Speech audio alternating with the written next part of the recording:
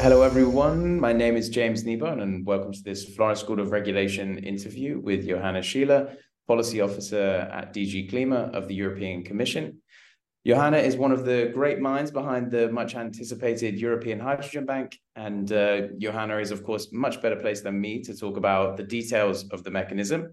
But essentially, this is an auction to support the most competitive clean hydrogen production projects within the EU.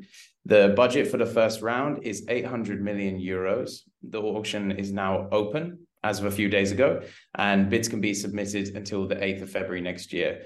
A deadline that shouldn't slip my mind, as it's also my dad's birthday. Good afternoon, Johanna, and thank you so much for taking the time to join me today. I'm sure you're really rather busy at the moment. Would this be a fair characterization of the bank? And are there any other fundamental aspects you would add to that description before we go into the details? Yes, thanks, James. Pleasure to have a conversation with you about this topic. I mean, this has really been a project super close to my heart for the last year and a half. We're really proud with the team of what we have achieved within a little bit more than a year. Nothing major to add on the bank other than that it's not a bank. I think everyone knows that by now. The European Hydrogen Bank is a set of financing instruments, hopefully in the future also one for incentivizing imports into the EU. But today we're going to talk about the domestic part of the Hydrogen Bank. So basically this mechanism that has just launched on supporting renewable hydrogen projects within the EU through an auction. Super. Thank you so much. Now, I'm curious about the timeline. You mentioned that this past year preparation, it's been quite intensive, right? And I understand that you intend to give notification already on the outcome of the projects by April 2024 for the first round. So that's just 2 months after the auction closes, and then sign the grants roughly 7 months after that. So by comparison to some of the other funding mechanisms in the ecosystem, this is pretty quick and ambitious. So how important was speed as a condition when designing and planning this project? Yeah, I take that as a challenge and a compliment at the same time. So speed was really important. I think there's two aspects to speed. The first is how long did it take to actually get this first auction going? And then the other one is how long will it take us to evaluate, etc. And I think in terms of how long did it take from the announcement of the Hydrogen Bank till now, what we noticed super early on in the first stakeholder consultations already is that project developers, utilities, etc., they were really mindful to mention that they don't need a perfect instrument that will take 2 or 3 or 4 years to perfect and design and then only get going in 2024, 2025.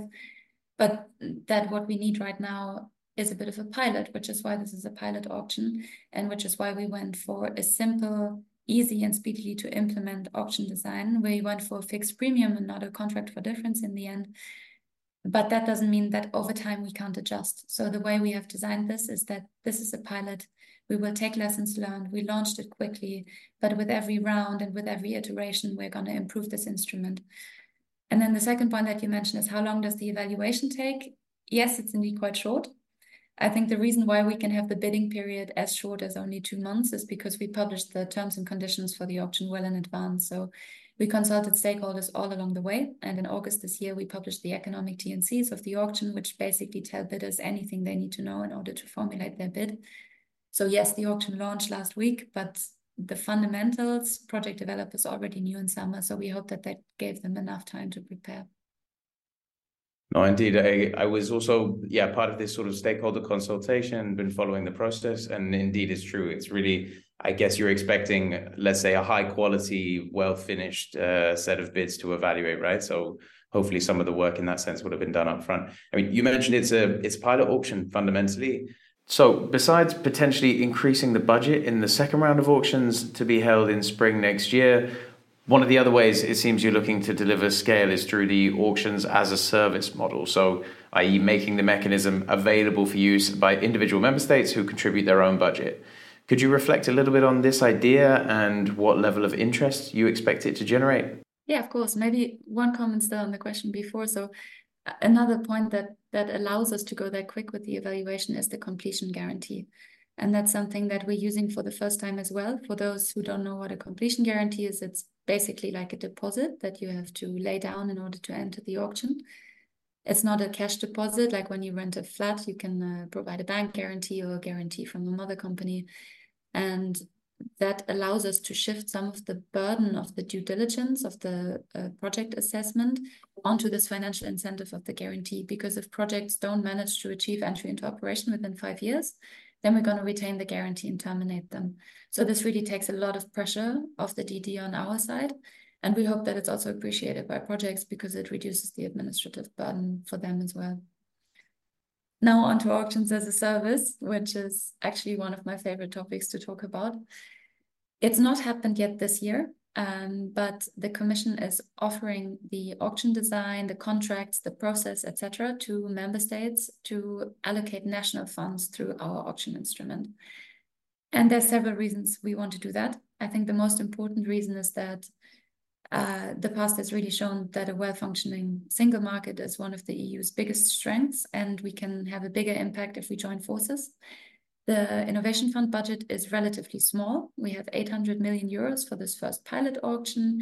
And yes, future auction rounds can increase in budget if the competitive situation is good. But this money is still nothing compared to the investment challenge. And the Innovation Fund remains the Innovation Fund. We're not the hydrogen fund, so we can't just pour all our money out at hydrogen. So what Auctions as a Service does is it really offers this new auction to member states to use additional national funds like recovery and resilience funds or modernization fund money and challenge it through this auction design if member states have national hydrogen strategies, which is actually the case for many countries in the EU. What do we offer them in return of asking for additional money? We offer them very fast state aid clearance. So this auction was designed in line with the DG competition rules, the SEAC rules. These are the state aid rules for allocating funds for energy and climate purposes. And that means that as long as member states don't change anything about the auction design, we can grant them very quick state aid clearance, up to a month, even as quick as that. So that's much faster than the usual state aid process. It should be an off-the-shelf solution. So it should really be an auction design that's taken on as it is by the member states. And the advantage for project developers and the private sector is that we avoid a fragmentation of the funding landscape. So what we want to avoid is that 27 different member states develop 27 national support schemes. A project developer that's active in Spain and Portugal and Denmark has to understand 3 different pieces of legislation, of contracts, etc. So there's really a big argument for streamlining the funding landscape, and we hope that there will be interest for that next year. Now, we are talking actively with several member states, and I think next year we're going to have at least several contributions to Auctions as a Service. Oh, that's super interesting. I think this point about, simplicity and trying to ensure that the landscape doesn't fracture more than it needs to is really interesting. And it goes to show that although people tend to be tempted to fixate on the numbers and the total volumes and these kind of things, actually there's a sort of wider thought process going on here about alignment, and this is one of the mechanisms to do it, right? So I think hopefully, our listeners will be interested to hear from you on this about the thought process and the philosophy behind it, not just to see it as a run of auctions, but also as a service and a wider philosophy for how financing gets done on this subject. You mentioned state aid. Oh, yeah, go ahead, Johanna. You want to say something? Yeah, maybe to elaborate a bit on that, I think it's quite a nice middle ground between a pure European solidarity option where you pool money from national funding pots and then you spend it through a European instrument. So that means that German money could be used to fund Spanish projects. I think that type of solidarity instrument is something where there's always a lot of political tension. We've seen it in the ETS directive negotiations where the Commission proposed to enlarge the Innovation Fund as a European instrument, but member states prefer to keep more money in national funding pots. And this is not what Auctions as a Service does, because you still have Polish money for Polish projects, Spanish money for Spanish projects, but the rules through which you allocate that money, they're unified. So it's a bit of a middle ground between everyone does their own thing, and we have a pure European solidarity option. It's a compromise in the middle. Yeah, no, that's super interesting. I mean, on this subject of funding landscape, these different options, the nuances and the intricacies between member state specific funding and the innovation fund. I wanted to ask, amongst these other financing mechanisms for clean hydrogen, of which there are many, state aid has been one of the biggest contributors so far in terms of total funding flows, right? But typically concentrated in a handful of member states. So could you reflect a bit on the decision to exclude the possibility for projects to combine hydrogen bank financing with state aid financing? And does it play a bit into this logic, as you said, about a general funding philosophy that you're going for? Yeah, this is probably one of the most difficult topics that we discussed during stakeholder consultations and whilst developing the auction design. So yes, there is a lot of state aid and other public funding out there already. And there are some projects who have received state aid in the past, but they've still not managed to reach FID because the funding, the interest rate landscape has changed, the cost structure, supply chain issues, etc. Things have changed. We do acknowledge that, and for those projects, we obviously don't want them to fail. So there are still instruments available for projects that are very mature. They've already received state aid. They can still apply to the Innovation Fund regular grants.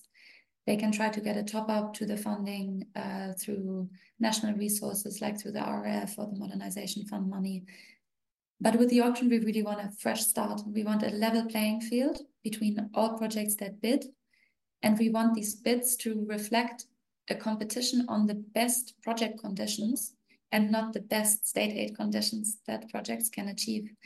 Because if you think it through, if a project that has already received a lot of state aid is competing against a project that has received no public funding yet, of course, it will be able to put in a lower bid. And not only is that unfair to projects that come from member states with less national resource available, it also defeats one of the key objectives of the auction, which is price discovery. What we want is that the price points, the supply curve, if you want, that comes out of the auction and that we will publish really represents the whole funding gap between revenues and LCOH. And once we start blurring in state aid in there, we don't have this price discovery anymore. So that was another reason for doing it next to creating a level playing field. Yeah, and I have to say, as somebody who's doing research in this space, I'm incredibly interested to see what the outcomes will be, as are many people I know, because as you say, it really gives, with the visibility and the transparency that's being offered through this mechanism in particular, it really gives the chance to sort of put to bed a lot of these rather forlorn discussions about the price gap and all of these kind of issues about bankability and the true cost of these products and all of these kind of aspects. So yeah, I really admire that kind of philosophy. I think it takes somewhat bravery as well in order to look past that, because I understand there's also a lot of pressure for those projects, as you say, people who have already made a commitment to try and be first movers in that space. But yeah, hopefully in the fullness of time, it will prove to be the right approach. Sort of more broadly speaking, my perception is that the hydrogen bank as a tool has really captured the imagination of practitioners in the sector, at least more so than many of the other financing vehicles that we see. Like, it's one of the most often referenced mechanisms when we look at comparisons and case study. Have you been at all surprised by the amount of attention it's received, and do you have some impression of why? Is it something to do with the scale of the stakeholder engagement, or the endorsements, the concreteness, the specificity? What is your impression here? What's your instinct? Yes, we've been a little bit surprised. I think we got a lot of attention with this instrument, which is great, especially the industry engagement in designing this and giving us feedback. We received so much feedback, and we're actually really thankful for people at project developers thinking this through, telling us what can work in practice, what cannot work in practice. So it's a lot of work, but it's also great to receive that level of input. I think my best guess is that auctions were really a success story in the renewable sector. They brought costs down a lot. They were a proper price discovery instrument for how cheap renewables can get. And I guess many market participants hope that the same can happen for hydrogen. So it's a bit of a hope and a promise that an instrument can lead to that. I'm really curious what comes out of the first round. Hydrogen is different from renewables. Renewables are zero variable cost, so it's really all about technology learning and getting down the capex technology price curve. Whereas for hydrogen project, actually 60 to 70% of the LCOH comes from OPEX cost. It comes from the power cost that goes into the production. So maybe the cost decline curve looks a little bit different here. We're super curious to see that. And I think maybe that curiosity is the second reason why the auction has gathered so much interest. It's a market-based instrument, and that means what comes out of it are actually vetted price points. It's price points that hinge on this completion guarantee. They hinge on projects really thinking that they can reach FID and start entry into operation within quite a limited time frame. So it's a bit of a litmus test of where we actually are with this market, and if we have a chance to move to mass rollout for hydrogen projects rather than individual R&D and capex fundings here and there. Yes, indeed. That's super interesting, Johanna. Thank you for those reflections. I wish we had more time, and hopefully we'll be able to get you back for a second interview, a more wide-reaching one, covering some of your work history and your experience working on this project in particular. But yeah, I can just say thank you very much for joining us today. We really appreciate it. Thanks a lot for having me, James. See you next time. My pleasure, and best of luck with the auction.